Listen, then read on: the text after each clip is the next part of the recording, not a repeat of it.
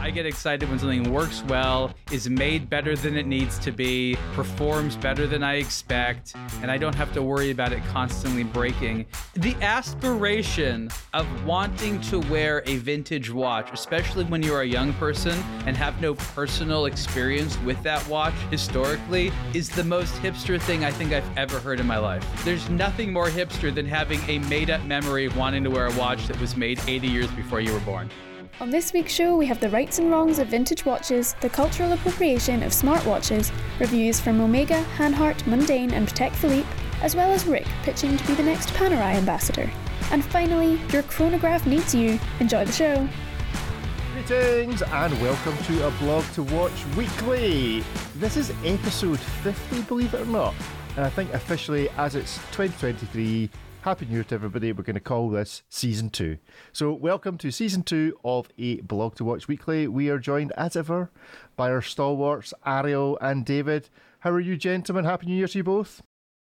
To you as well. I'm actually really looking forward to 2023. David, are you looking forward to 2023? Don't we all? Yeah, absolutely. Happy New Year to you guys as well.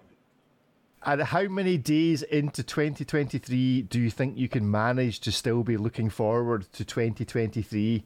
At what point? Give us the over-under when the wheels fall off 2023. I don't know, but I know that when we'll be seeing people in Geneva at Watches and Wonders in March, they'll still be saying Happy New Year. I'll tell you that for sure. Okay, so shall we make it our aim on this show each week to try and be the last podcast stroke media outlet to continue to say Happy New Year to everybody that we have on the show? I would vote for continuing to ask Ryan Reynolds to respond if we had to choose between the two. Good one. He's dropped off our radar, hasn't he? That's my fault. Wormed right out of your focus. What happened there? I take full responsibility. I actually thought for a second you were going to talk about the other Ryan that you did. I thought that's who you were talking about, that you did a superlative podcast with. We didn't make calls to him on the show to respond to. Did we? I mean, he was pretty good about it. No, I think Rick has had his secret meeting and stuff. He just forgot to tell us about it, and now he's acting all surprised, like, oh, Ryan Reynolds. Yeah, it's going to appear on the new dedicated social media and Instagram and new watch podcast stroke blog, the Ryan and Rick Show. Ooh, I like the sound of that. You know what? I just made that up and I like the sound of it too. That belongs on Nickelodeon. Yes. So, yeah, I thought you were comparing Ryan Schmidt to Ryan Reynolds there, but Happy New Year to Ryan Schmidt and Ryan Reynolds. So the Ryans everywhere. Happy New Year. Yeah, it's like there are a lot of people called Richard in the watch world. Maybe there now is a takeover by people called Ryan, but there we have it. Anyway, I suppose that actually leads me on to a good question, which is, did anybody see any good films while we play A Blog to Watch Weekly Watches? Any good Christmas film content with some watch spotting in it? Well, I noticed, I think it was on HBO Max, a show called The Head, where one of the lead characters was really prominently wearing a Certina, and it was like a diver's chronograph. You could tell multiple times from the dial and the clasp. And it just sort of made me wonder, like, was this product placement? Because I know the guy, I think he was supposed to be Swedish. And I know that Certina does really, really well in Sweden. So it's very likely that maybe it was a natural placement. Like, you know, someone said, what would somebody like this from this country be wearing? And they would have chosen a Certina. So I have no idea if this watch group had anything to do with it. But it's actually sort of fun to play that game. Like, is that a paid placement or is that a natural placement? Like, sometimes you really have no idea. Yeah, Certina does seem to be an unusual one to have just kind of stumbled across. That's a prop master that really knows his watches if he's, you know, shopping around for Certina as the kind of non-paid for placement. Was the film any good? It was one of those, you know, like whodunit miniseries that went on to season 2, gets less believable each episode. Interesting exposition. There's a murder at a science research station in the Antarctic. Kind of cool. You're not sure if it's just people or something supernatural. It turns into one of those horrendously convoluted, like, there's multiple murders, blah, blah, blah, blah, blah, blah, blah. And it just, it loses believability. So it's got some good atmosphere. And if you're really into Certina, this is the show for you to see. Good stuff. Well, was it more believable than Glass Onion? Because I watched that. I thoroughly enjoyed it. And we got quite a bit of watch content, in particular a very nice Panerai that Dave Battus, is it Batista. It's a gold one, right? Batista was wearing. It's a gold Panerai. I think it's a Palm 1070, maybe Palm Submersible Gold Tech Carbon. That's kind of like wearing a gold Submariner in a way, right? Like they're available and there's a certain type of person. It looks cool. Everybody wants to be that guy. Yeah, I mean, I do like my Panerais, and I do think the gold ones are particularly attractive when worn by someone who is, 6'9" or however tall he is, and as wide as he is tall. Then yeah, it does pull off. And considering that Sylvester Stallone is now wearing 36mm Piaget Polo in a new TV show called Tulsa King. I didn't see that film yet. I don't know. It's a TV show we talked about a couple of episodes ago with Andrew from Watchfinder. Yeah. I'm Googling it, up. Oh, that's what it is. Yeah, I see. I know, I see. So now that Sylvester Stallone has given up wearing 46mm Panerais for tiny gold Piagets, maybe Dave is the man to take Panerai forward again in the big guy wearing big watch. Okay, I think I have a theory here. This is what happens. When you're such an accomplished collector as Stallone, once in a while, you'll find some vintage watch you like for some inexplicable reason. Only he knows, right? Only Stallone himself knows why he's into that Piaget. He's probably got some story behind someone that wore it and who's into it. And because he's into this watch, he's just screw it, I'll wear it in a film. Just to be that kind of a watch guy. So I would be surprised if this watch was cast on him. And my suspicion is just for whatever random personal reason, he decides to say, screw it. No brand wants to pay me in this movie, so I'll just wear whatever weird watch I want to. That's my guess. That's my guess. The problem is, still it really suits him. It's really good. He hates Richemont. He does not like Richemont. Richemont. With them? Or did he not like them in the first place? Well, he didn't have a good experience with Panerai. He felt that they owed him a lot more. And Panerai is owned by Richemont, and he blames Richemont for the issues he had with Panerai. So I don't see him jumping in bed with a different brand. Okay. Well, if Panerai are looking for a new, I'd try and volunteer myself to be Panerai's new guy just because I do really like them. We love you, Richemont. We love you, Panerai. Look, you know what? There's no one out there, really pushing the gold Panerai. We have the actor Dave Bautista, of course. But, I'd say that that's a viable thing because, again, that's an untapped thing. People are trying to say, how much cheaper can we get with Panerai? No. You're going to go the opposite direction and be like, I want to spend a lot more on the Panerai. Hold on, Bring in the gold. Are you suggesting that I would be a cheap date for Panerai to sponsor? Is that what you're saying? I think you're saying that cheapness or otherwise, you'd be a very encouraged and enthusiastic I date. am happy to sell out. No problem. Yeah. No questions asked. I'm happy to sell out for a gold Luminar. So send them my way, Mr. Panerai. Anyway, David, any good movies? I've sent you guys an attachment in the chat. Maybe you wanna check it out. Okay. Right, hold on a second. I have to download this? Jeez, Zoom. Are you sending me spam because it's asking me to download it? No. Here the question is what Sylvester Stallone would look like if you mirrored his face, whichever side you choose, and it's a completely different person. Hold on a second. Okay, so this is descended quickly. He looks like Paul McCartney on the right hand side. Yeah, well, it's an interesting experiment. I love how we have an entire entertainment economy dedicated to people who have way too much time in their hands. Says the person doing a watch podcast. Yeah. These are at least real things in the world. This is how can I make celebrities look more embarrassed with Photoshop? Okay, we'll see if we can get that one past the show notes team. But I quite like that. That's good. Throw the watch in there and you got a deal, David. That's fine. Okay. I'm on it. So I also rewatched Top Gun Maverick, so lots of IWC and post design and the occasional Rolex to see within there. David, any Christmas highlights, film or otherwise? Good Christmas presents, watch related, anything? Well, I tried to surprise myself with a relaxed evening of the Glass Onion viewing, and that totally didn't work out because 20 minutes into it, I was out of it. Maybe I had high expectations after the first episode, and then I started it again, and now I'm an hour into it, and I still couldn't watch it. But there are some nice watches in there, it has to be said.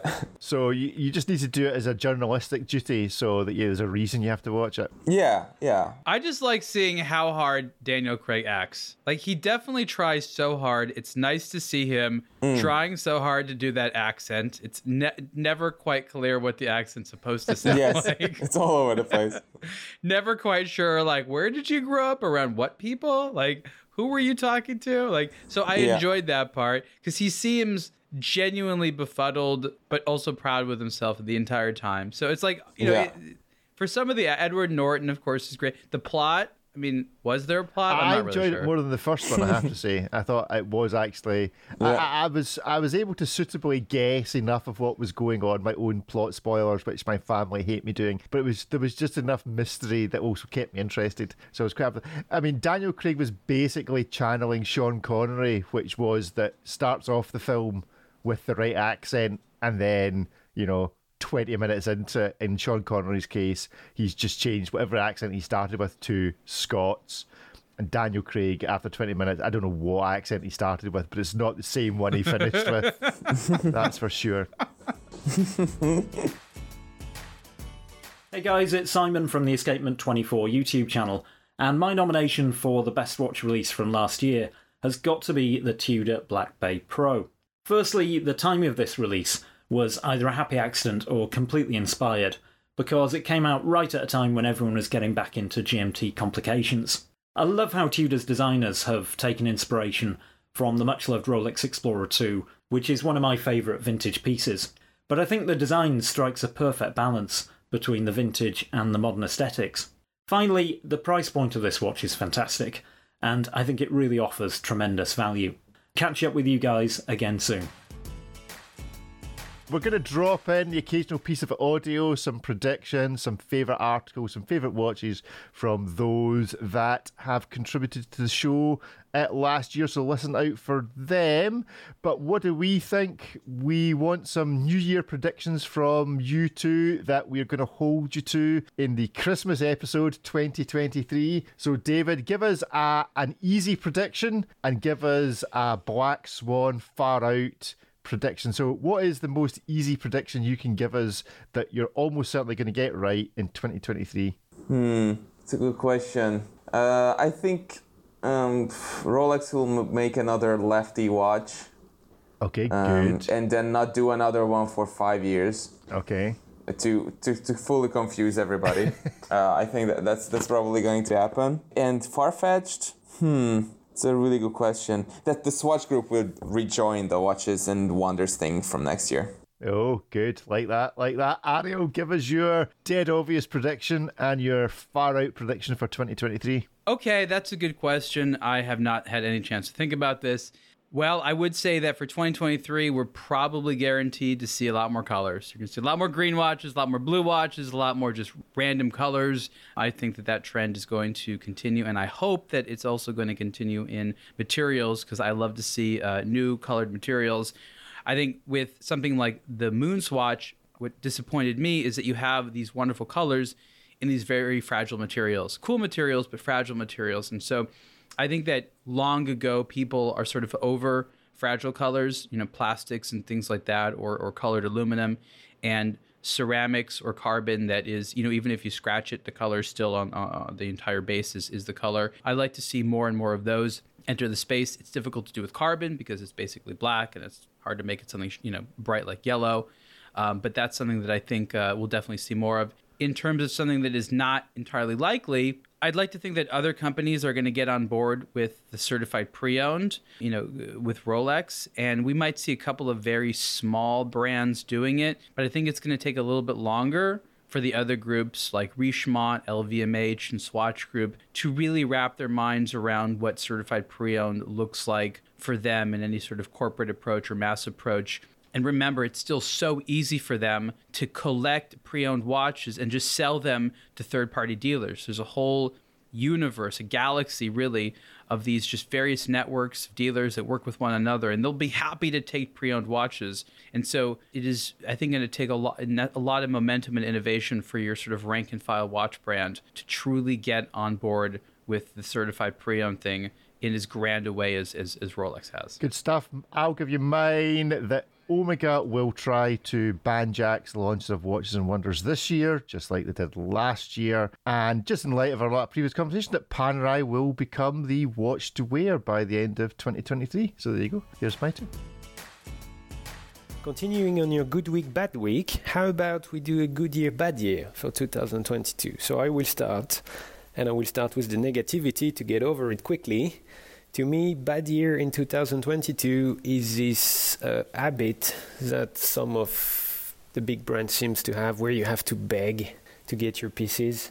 I wish this could quickly end, because I think it affects the fun in the watch game. And maybe a little advice for all of us, the watch enthusiasts. I think if we stop playing the game, then the brands will no longer do it. In the sense, like, if we refuse to wait a year, 2 years, 5 years, whatever it is to get a watch, if we refuse to buy other pieces to get the one we really want, I think this will effectively end. So maybe us, the watch community, we have a role to play in that game. So that's it for the rant. And then good year 2022. I've been really happy and delighted to see yet again the rise of the independent watchmakers. I think it's really good for the industry. It shows that we have a bright future as watch collectors, as watch enthusiasts, and as watch companies in general. It also shows that mechanical watches are no longer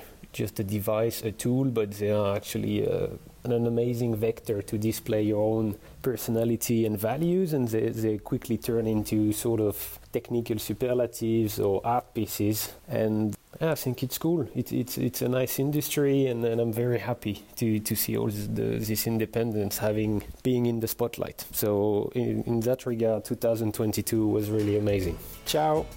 Some news just to catch up on, and one article from Watch Pro that escaped us last year. We didn't get a chance to speak about it. Was actually to do with Breitling, and we've spoken about this a couple of times early in 2022, but CVC Capital have sold a big chunk. They are now no longer the biggest shareholder in Breitling. They have sold shares to an organisation called Partners Group, just over 50%. CVC Capital now have 23.6 from Watch Pro. And then the rest is going to go, George Kern has about 3%, and the rest is being sold to wealthy and private professional investors. So the question is, will we see an IPO at Breitling? And if we do, will you be interested in buying any? If you had the money, would you be buying a bit of Breitling shares based on what you know about what's going on at Breitling? What do you think? The problem is, what we've seen is that, a lot of these success stories are those because, or can be so successful because they are a one-man show. And there's no pressure from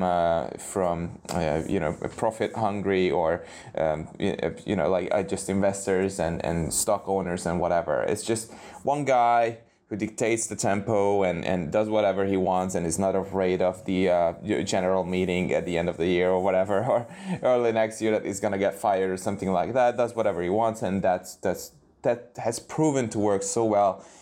So many times. By contrast, these publicly owned companies sometimes just go down this rabbit hole of just pumping out products and just getting a little bit too haphazard and a little bit too trigger happy when it comes to launching new products and removing them from the market, and then it just becomes a mess.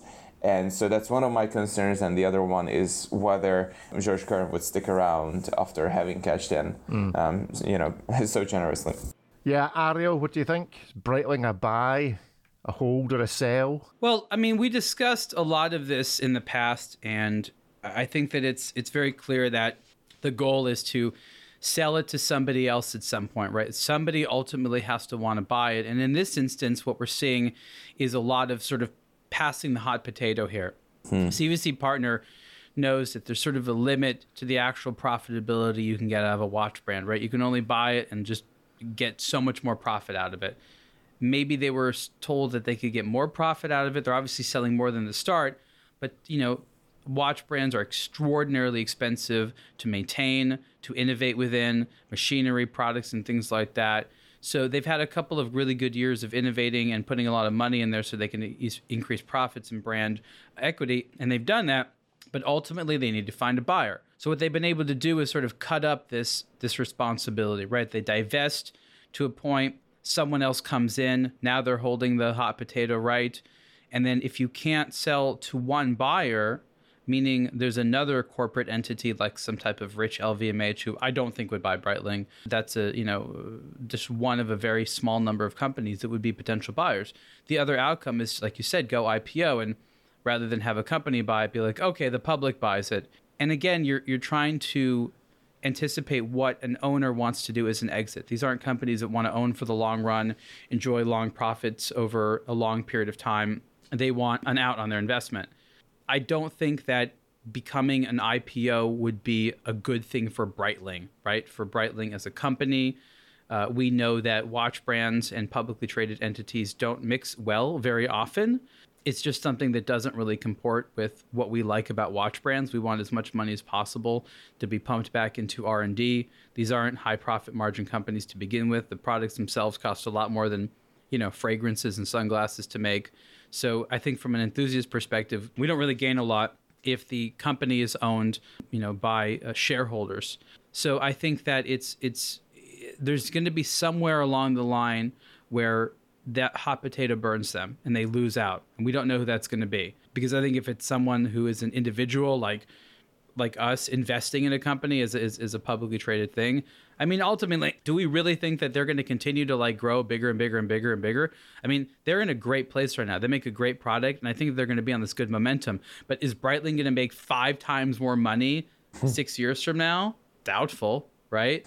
Maybe if it made 30% more money or 50% more money, that would be impressive. But some of the types of multiples they need to make, I wonder how reasonable it is. So I think that someone's going to be, like I said, stuck with this very hot potato at some point and have to try to figure out what to do. And I think that from our perspective, we should think about what's best for Breitling, because what's best for Breitling will ultimately lead to the best product experience for buyers like us in the future. I broadly agree, but I do wonder whether there is just a little bit of a zeitgeist right now amongst the kind of geek community that see if there was 5-10% of Breitling available for effectively over-the-counter purchase, whether actually quite a number of people would fancy owning a little bit of a watch brand, because it doesn't come up very often. Yes, you can buy shares in the big conglomerates, but that doesn't quite feel the same as somebody being able to say, there you go, buy shares in Breitling, get to go along to the big posh AGM in Geneva and all the rest of it. I can imagine them making something of it. So it'll be interesting to see watch this space. I should also add, for the record, A, this is not financial advice, but B, Sylvain will be very pleased to hear that a story he followed last year, which was my daughter going to buy a Breitling or an Omega, resulted in the purchase of a Breitling. So 43 mil Navi timer. So she's very happy about that. Merry Christmas to my daughter. Hi everybody at A Blog to Watch, and thank you so much for hosting me on your podcast this year. I'm truly honoured to have joined you on those. Thank you so much. I'm also a massive cheapskate, so I don't think it's any surprise to learn that my favourite watch of 2022, and by extension my favourite A Blog to Watch article, is the one that did the most for the least. Christopher Ward's C1 Bel Canto somehow combines artistry, sculpture, complication and quality all together in one package for less than the price of a Tudor Black Bay. I keep expecting to find out it's just an elaborate or elaborately expensive prank, but so far it genuinely seems that Christopher Ward have done the impossible and achieved watchmaking alchemy. The even better news is that after the limited run of 600 pieces, there's going to be ongoing availability of the Bel Canto with new dial colours, so it really is a time for both having and eating cake. How about that for a Merry Christmas? First up then, we have a story from Scott. This is a bit of a theme for this week called Pride at Work, Why Some Watch Brands Service Their Vintage Watches and Others Won't. This kind of pivots between Zenith and Rolex. Zenith and Longines, two brands that have really come to the fore in terms of dealing with vintage watches, in terms of promoting, a kind of club mentality of own a vintage one of their watches, and Rolex, who seem to be going down the line of, see if it's over a certain age, we're really not that interested, unless it's something absolutely spectacular. But if it's just a standard day date and it's 40 years old, you know, it's not something we're going to put our seal of approval on. And I wonder to what extent that folds into the whole certified pre-owned. So, gentlemen, what do we think about vintage watches? Do you own any vintage watches? Do you have a favourite brand that you go to? A little hidden section within your Chrono24 profile or eBay profile where all your wee vintage gems are stored? No. Good to know. It's funny. Let's move on and talk about something else. Yeah, same here. It's just that we are not that into vintage watches for some reason, and neither vintage inspired watches that much. As long as, you know, well, if they're modernized in some way and more fun to look at and appreciate, then that's great. But yeah, somehow I just don't have a vintage phone, a vintage record player, a vintage car, a vintage nothing basically. You know, so why would I have a vintage watch? I appreciate everyone who knows those things inside and out, but I just feel like there's a reason all these things have advanced so far over the last number of decades, and I just don't want to say goodbye to all the precision, all the quality feel that, you know, modern watches radiate with, and that are basically missing from vintage watches. So I'm going to give a story. So this happened several weeks ago during my travels, and I think it really relates very well. And I was at a dinner, and I don't want to name any names to protect the innocent, but there was some people from a watch brand, and there's me, and there was another, we'll call it media personality. And this person starts talking about the charm they have with some of these vintage cars they own, about how much they suck, basically. He's talking about how they handle poorly, how they don't turn on a lot, how they break down, how fixing them is an issue. And this whole litany of things, and he's speaking so happily about it. And and I'm just sort of entering the conversation, being like, you know what? That all sounds like a nightmare. Like, I love the way those cars looks, but everything you're talking about owning and driving them sounds so unfun. I really like my modern cars that are faster and handle better. And basically all you're saying is you like that they're just, like, you're just excited that they're bad machines. Like, you're so excited about how unreliable they are. And I completely don't identify with that. I get excited when something works well, is made better than it needs to be, performs better than I expect, and I don't have to worry about it constantly breaking. And this is a really big split in the mentality. There are those people that are genuinely charmed by how crappy an old watch is. That, you know, like, it doesn't work that well, and the dial's kind of permanently turned to the side, and hands are kind of coming off. And I mean, there are some wonderful ones out there, but those are extremely expensive because they're collectible. They're not meant to be worn, and that's what I think everyone in this conversation likes to do, is wear their watches. Mm-hmm. And we all know that from a practical standpoint, wearing vintage watches is usually a very bad idea. So just wearing the new ones, of which there are so freaking many, I guess there's just never been a deficit of watches where I've had to go to vintage. So is this just an emperor's new clothes that actually everybody just needs to take a chill and realise that, as you say, vintage watches are vintage for a reason? They're old, they break easily, they're delicate, they're not as well constructed, and that you need to stop kidding yourselves on that actually this has any intrinsic value, unless you say it's incredibly rare or has a piece of history associated with it that makes it more expensive for the likes of the auction world. The aspiration of wanting to wear a vintage watch, especially when you're a young person and have no personal experience with that watch historically, is the most hipster thing I think I've ever heard in my life.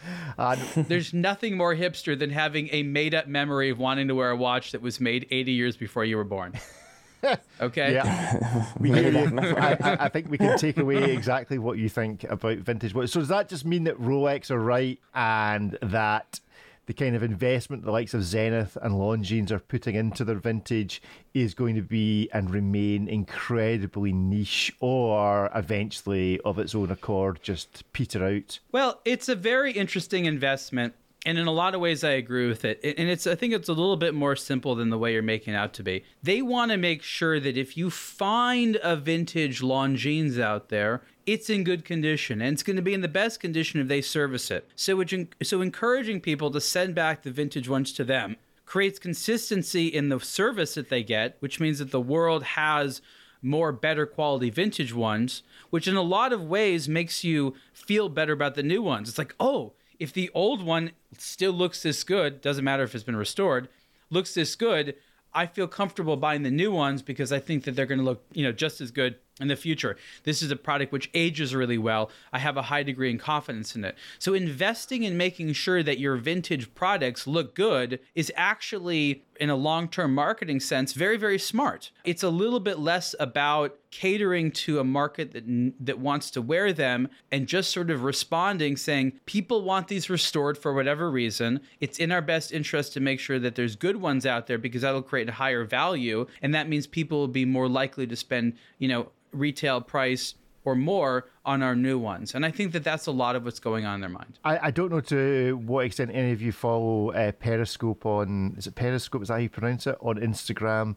He's always one for having a look at watches that are vintage. Sure. He's been on Superlative, Jose Perez. There's a bit of a story running at the moment with some friends, colleagues, associates in the media. Well, you can go and check out Instagram to have a look at the story behind a particular Rolex that's been doing the rounds. Is there a point at which vintage watches just aren't vintage watches? They're just a pile of parts that happen to be in an old case. How much of the watch needs to actually be original for you to still feel that it's actually a vintage watch? Or does it not actually matter? Is it an ethereal thing? Okay, it might matter if you're trying to sell it at an auction, but actually it's to do with the fact that you feel this watch has passed through so many hands in the past. It might have a story you know, it might have a story you don't know. This is really about transparency and what the traditional collecting world values in terms of originality. We know that when it comes to all types of antiques, whether it's art or furniture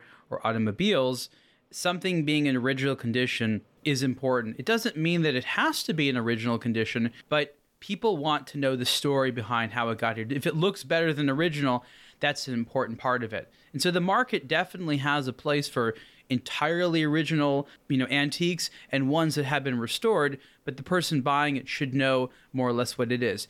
And when that has such a big part of who buys it and why, you probably should have high degrees of scrutiny around transparency. People should not lie or hide information like that. You should say what you know. And I think that sort of the Periscope agenda is to say what you know. Don't hide anything. You need to be more sort of excited about discussing the real world of these things as sort of historians and academics versus being just like the sleaziest car salesman you can be. So I think that it's really about exposing the transparency and the real stories of these things and minimizing things like fraud.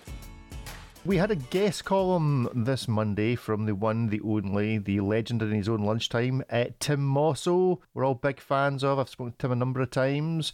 He reviews, I think, what he considers to be the ultimate smartwatch. The I suppose if you're spending this much money on a watch, you'd hope it was pretty smart, but the Patek Philippe 5207P. Go check out Tim's article and also tell us in the comments on the show notes for the show. Anyone else you'd like to hear from as a guest columnist? If there's someone you think would make a good writer for a particular watch or something particular for a blog to watch. What do we think of the 5207P? Is it the smartest non-smart watch around? I like it because it fulfills my category. All the perpetual calendar stuff is in date windows. It's consistent. It wins at perpetual calendar world. But what do you guys think? It's a very great watch, but I want to end the practice of smugly calling a non-electronic smartwatch a smartwatch. I was exactly going to say the same thing. Maybe I don't need to elaborate Tim, that further. was your first and last guest appearance as an author. No, it's not Tim's fault. Tim actually, his intention is right. He wants to sort of show that there's this isn't just a sort of like accumulation of parts, and it's more than just let's just throw a bunch of complications together. There's a lot more that goes behind it. So there is a lot of nuanced engineering there for sure. But this isn't the first time the watch industry has tried to be like, we've had really smart things for a long time. We can call our stuff smartwatches too. I'm like, this is, you know, they have, what is it, cultural appropriation? This is the ultimate cultural appropriation, right? Like, just stop it. Your watches are great. Come up with your own terms to explain that they're complicated. Please don't confuse people any more than they need to by calling an entirely non-electronic watch a smartwatch. We get it. They are very smart. Go ahead, David. This is the grand smartwatch. You know, like not no longer grand complication, but grand smartwatch. Something like that. I look forward to finding that category on the Patek Philippe website. You know, how much of a smartwatch would you like? Just a regular smartwatch? Or like, is there something else that they make? Like, because if you go there, there are like complicated watches and then grand complications. I know that there's like a separate category, right? Yeah. And this certainly falls into that because it's like a tourbillon, minute repeater, perpetual. It's got all the toys on it, to be sure. And as the ultimate flex, the tourbillon's in the back where nobody can see it, which I think is always the sign that you've got more money than you actually want to show off. Yeah, because it's otherwise such a discreet watch, isn't it? I think so. I think it just looks like a leather rotary, to be fair. I don't actually... I appreciate the design. I think it holds together as a complete thing very well. I'm not sure I actually like it, though. I've just always found the calendar across the top a bit weird. Don't know why, considering it is incredibly well balanced, but it's just never, these kind of Pateks never really done it for me. It just looks profoundly uncomfortable as a watch. It's really thick. It's very, very heavy. It's got relatively short lugs. Well, maybe not so short, but still, it's like, it typically looks like the watch that you see in the lounge at Dubai Airport or wherever, you know, on somebody's wrist, and it sticks out and away from their wrist, and the strap is still very stiff, and it just wobbles around, and you can tell it's platinum. It's just so much weight, and you know, people wear these things. It's you know, we should not say that these are not being worn. These watches are out there. Maybe not the minute repeater tourbillon, but also those. I mean, we've seen these watches out there, and yet they can afford to be so freaking uncomfortable. You know, at least some of the time. And as you say, to me, you know, sure, it's smart in a way, but at the same time, if I look at a watch like this, I wouldn't want for it to be a modular thing. And Patek's perpetual, you know, calendar is a lot of the times it's just a module on the dial side of the movement. So I feel like it's a bit of a cheeseburger in a way. Like, oh, you want another layer? Then it's a double cheeseburger. Sure, you want the perpetual? We will put that module on top. And I understand that there's more to it than that, but technically not that much more, right? So you can just, it's just flex, basically. I much more appreciate something that is an integrated movement that was developed from scratch, and Patek has done a number of those as well. So yeah, as you say, this module or this display is not that great of a solution for something like this, and this is definitely you know, several hundreds of thousands of dollars in a watch, or maybe more. Yeah, well, go and read the article, and in particular, if you've ever wanted to interact with Mr. Mosso, you will find him very active in the comment section of this article. So go and have a chat with Tim while you have a read at the article. I've got a series of hand hearts here actually on my desk. These are versions of the 417 ES. We have a review of one 39 millimeter model. There's also a 42 millimeter model, and there's two newer models. We did a review of the original model that they re-released. And what I like about this watch is it's you know, Dave is not going to like it because it's vintage inspired, but I just happen to like these sort of vintage military watches. It's meant to look like sort of a mid-century German pilot watch. This particular one apparently came out in 1954, but prior to that, Hanhart was making substantially similar ones. And what is great about them is they're able to have a relatively fair price point using Swiss-made Solida movements here. These are manually wound movements that are pretty nice. And the first version that I reviewed did not have a flyback, but since then they've come out with ones that have a flyback complication. So I just thought these were a pretty good value. I like that they have the Boon strap, which is stylistically something I like. Offering both a 42 millimeter wide model and a 39, I think gives a size for pretty much all wrists out there. Hanhart is one of those sort of traditional German brands, and you know, they have some weird quirky stuff out there, but I think this is a very smart thing for them to come out. Really gets people into the brand in a way that shows, one of their best classic models. It's, conservative, but fun enough at the same time. Definitely a lot less strange than some of their, other modern watches that they've come out with. So I thought this was a good move from the brand. Not really sure where they go from here, but I'm suspecting that they're going to continue to play with this design a lot and focus quite heavily on this sort of vintage side for a while. And this price was just under 2,000 euros. So I thought this was pretty good, and I felt this would be a crowd pleaser for sure. Yeah, I am personally a big fan of Hanhart. I had a Primus Desert Pilot on loan for a wee while, which I really liked, and find their chronographs incredibly legible. I don't know why, but they do seem to just manage to squeeze a lot of legibility into the same size of case as everybody else. But for some reason, maybe it's just my eye, I don't know. I just find that Hanhart chronographs are incredibly usable. Not that anyone's actually got a reason to use a chronograph, but if I could figure out some novel reason for actually using one, at least I'd be able to read it. I used it today. Did you? For what? I ordered some food. And I was with my son, and they said that, it was be ready within 20 to 25 minutes.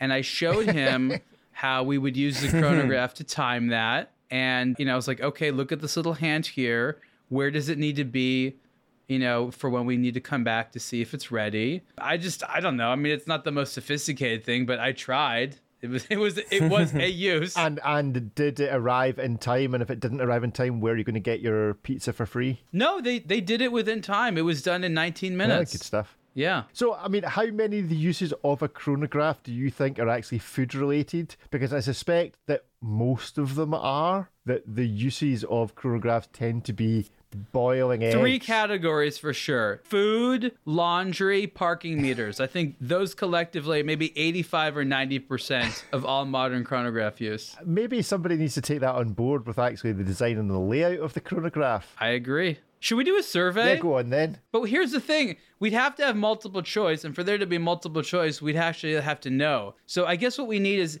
people announce what they do normally, and then we take the most common ones, and then we have a poll from that to further break it down. So we need like 10 different things that you do on any type of regular basis with your chronograph, and then from there we'll try to make a poll, and of those 10 we'll see what the real winners are. Okay, there's our first project for 2023 on A Blog to Watch Weekly. So you can put something in the comment section of the show notes. We're also now on YouTube, so you can also put something in the comment section on the A Blog to Watch YouTube channel for the show.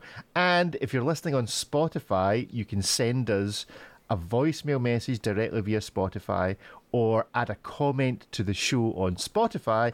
And if all that fails and you just want to stick to email, you can email us podcasts@ablogtowatch.com. And this is normally where I'd then give out like a postal address for those that don't use email or anything. Do we actually have is there a postal address for A Blog to Watch? When was the last time? What would they send? I don't know. They'd send their suggestions. Like, has anyone ever? When was the last? It's not like a sweepstakes where we're like legally required to have a physical address. when was the last time you received a letter that wasn't a bill or a summons or a Christmas card? That wasn't creepy. That wasn't creepy. I don't know. Good stuff. So yeah, go and check out Hanhart. David, what did you make of this? I'm a big bun strap fan. Do you like a bun strap? No, because I have relatively narrow wrists and they just don't look that great. And, if I were wearing a leather jacket or something like that on a daily basis, then sure, I would rock a bun strap. But it just doesn't fit with my regular outfits, and it's just not that comfortable either. So if I can avoid a bun strap, then I will do everything in my power to do that. Even though it looks freaking cool, I admit it. It's a cool looking thing for sure. Wait, I want to second what you said again about the poll. So if you, the audience out there, send us enough different things that you do with your chronographs that we can get a list, we will do a survey. We will make it into an article on the Blog to Watch. We will wait a little while to get responses, and we will know definitively what your peers do the most with their mechanical chronographs. I can only imagine that this is going to go bad. I already know. What? I already What could know it be? what we're going to be suggesting. This is going to go horribly wrong. But anyway, yeah, send that in, and we will monitor that, and you can take part in the poll. You can make more than one suggestion, and don't make Rick regret this. don't make Rick regret this. One of the things I use my chronograph for is timing the length of Rick's regrets. Anyway, right, let's move it along. Here's a little bit of audio from Sean. Do you use a 30-minute or 12-hour chronograph for that? I was just wondering that. Ah, dear. I use the Omega chiming watch so I can hear my regrets as well as see them. Anyway, right. A watch that cries with you. There we go. See, look at us spitballing and coming up with new ideas to give free to all those watch brands. Okay, let's talk about another watch. Hey guys, Sean Lorenzen here to introduce my latest column in the Time Machines series, all about the Omega Speedmaster Teutonic. Although everyone who's in the watch community knows and loves the Speedy and knows most of the story, the Speedmaster Teutonic is one of the most overlooked and visually interesting Speedmaster designs ever released. Confined to a few years in the early 1980s and restricted mostly to German-speaking markets, this was an extreme, streamlined, futuristic look that was intended to take the Speedmaster into a whole new visual direction for Omega. This was one part of a much larger design plan that the brand had going at the time. There are multiple references of Seamasters using this same design language. It's the same general design language that brought us the Constellation Manhattan, which is still the basis for the Constellation today. But the Speedmaster Teutonic takes this to its most refined and most complete level. What do you guys think? Is this Speedmaster design something you're interested in? Is it too far from the classic Speedy to catch your interest? Is it due for a revival? Let me know, guys. Okay, Sean did a Time Machines article on the Omega Speedmaster Teutonic and the watch design revolution that never was. I have seen one of these. I am aware of it. I actually quite like it. And I think this kind of feels to me what Omega would re-release if they were wanting to take on the kind of Rolex Explorer 2 type vibe, but with a chronograph. It's got that kind of feel to it for me that actually, genuinely speaking, Omega could take the Speedmaster back in this direction again, and it would prove actually at the moment really quite popular. Do we think there's any chance of Omega reviving such a design, or is this one to stay in the past, Ariel? I mean, they've revived just about everything else. It's only a matter of time. Yeah, that is true. I mean, and they'll do it, and everyone's be like, "Oh my gosh, I can't believe you didn't do this! And why'd you wait so long to redo the Teutonic?" It's gonna happen. It'll maybe be a limited edition, looks just like that, or they'll make a whole new collection out of it. It's just a matter of time. That's all. It's just a matter of time. What's the when was this first release? Is there a random anniversary coming up? Probably. Who knows? So, David, would you look forward to seeing a re-release of something along the lines of the Teutonic? No, I want to see something new from Omega for once, just for a change. Maybe it's just me, but for some reason I'm always, just longing for these brands showing off what they can do today, in terms of design and just create something new, and that is not hundreds of thousands of dollars like the chiming chronograph that they did, which is cool, sure. I like the Teutonic in the way that I like this design code, the integrated bracelet, it feels like a proper machine, like that was designed by engineers and product people and not by marketers or a committee or something like that. So I understand the appeal of the Teutonic, but I would love to see something new from Omega and also from all the other big brands, to be fair. I mean, to be fair to Omega, I think they're the ones that have resisted the integrated steel sports watch the best. I'm not sure that there's anything in their current lineup, I'm just racking my brain here, that I would consider to be an integrated steel sports watch. I mean, David, you wrote several articles about integrated steel sports. Is there an Omega that springs to mind that really represents their version of what everybody else is doing, a blue-faced steel integrated sports watch? I mean, the Aquaterra is the one that comes closest with the blue dial and that plays on it. But the lug structure is regular as opposed to integrated, unless you put it on the rubber strap where there's this extra link in the center attached to the case, which just screws everything up. But I feel like they have so many steel bracelet watches on a blue dial that they are well catered for when it comes to, when it comes to appealing to this market. But it is true that they don't have that angular lug structure that we've seen on Hublots and APs and basically 3 dozen other watches by now. So maybe this will be the one that fulfills the need, a wee reinvention of the Teutonic. If Omega or these other watch brands were to come up with something brand new, I guess it's kind of staring into the minds of watch designers. What would they come up with? I mean, where is the thing? Take Omega, for example. Where would they go to do something that is genuinely new? Would it have to be a new K? Would it fundamentally need to be a new K shape for it to really count as something new? Is everything else just iterating from the Constellation or the Speedmaster or the Planet Ocean? And if they did, would they have to kill something else off? I mean, it's half the problem with these brands inventing something new, that in order to do it, they have to kill off something that's quite popular and makes them a lot of money. I mean, Omega's been doing this. Look at the last 20 years. Look at all the random things they come out with and kill. I mean, you have to admire them at least for not having too much hesitation to do that.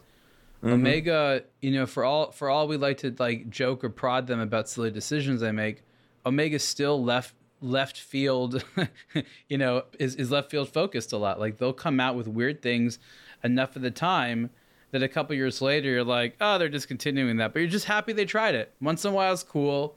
They just do weird stuff. So I think it's not weird to think that it'll come back. I mean, look at how versions of the Flightmaster came back as a smartwatch. Or not smartwatch, just, analog digital watch, things like that. They're prone to doing these things. They take themselves seriously enough that each one of their historic case designs is a precious part of the brand that must be treated correctly and revisited from time to time, else the memory goes away. So they have a lot of reasons to revisit the stuff like every decade or two.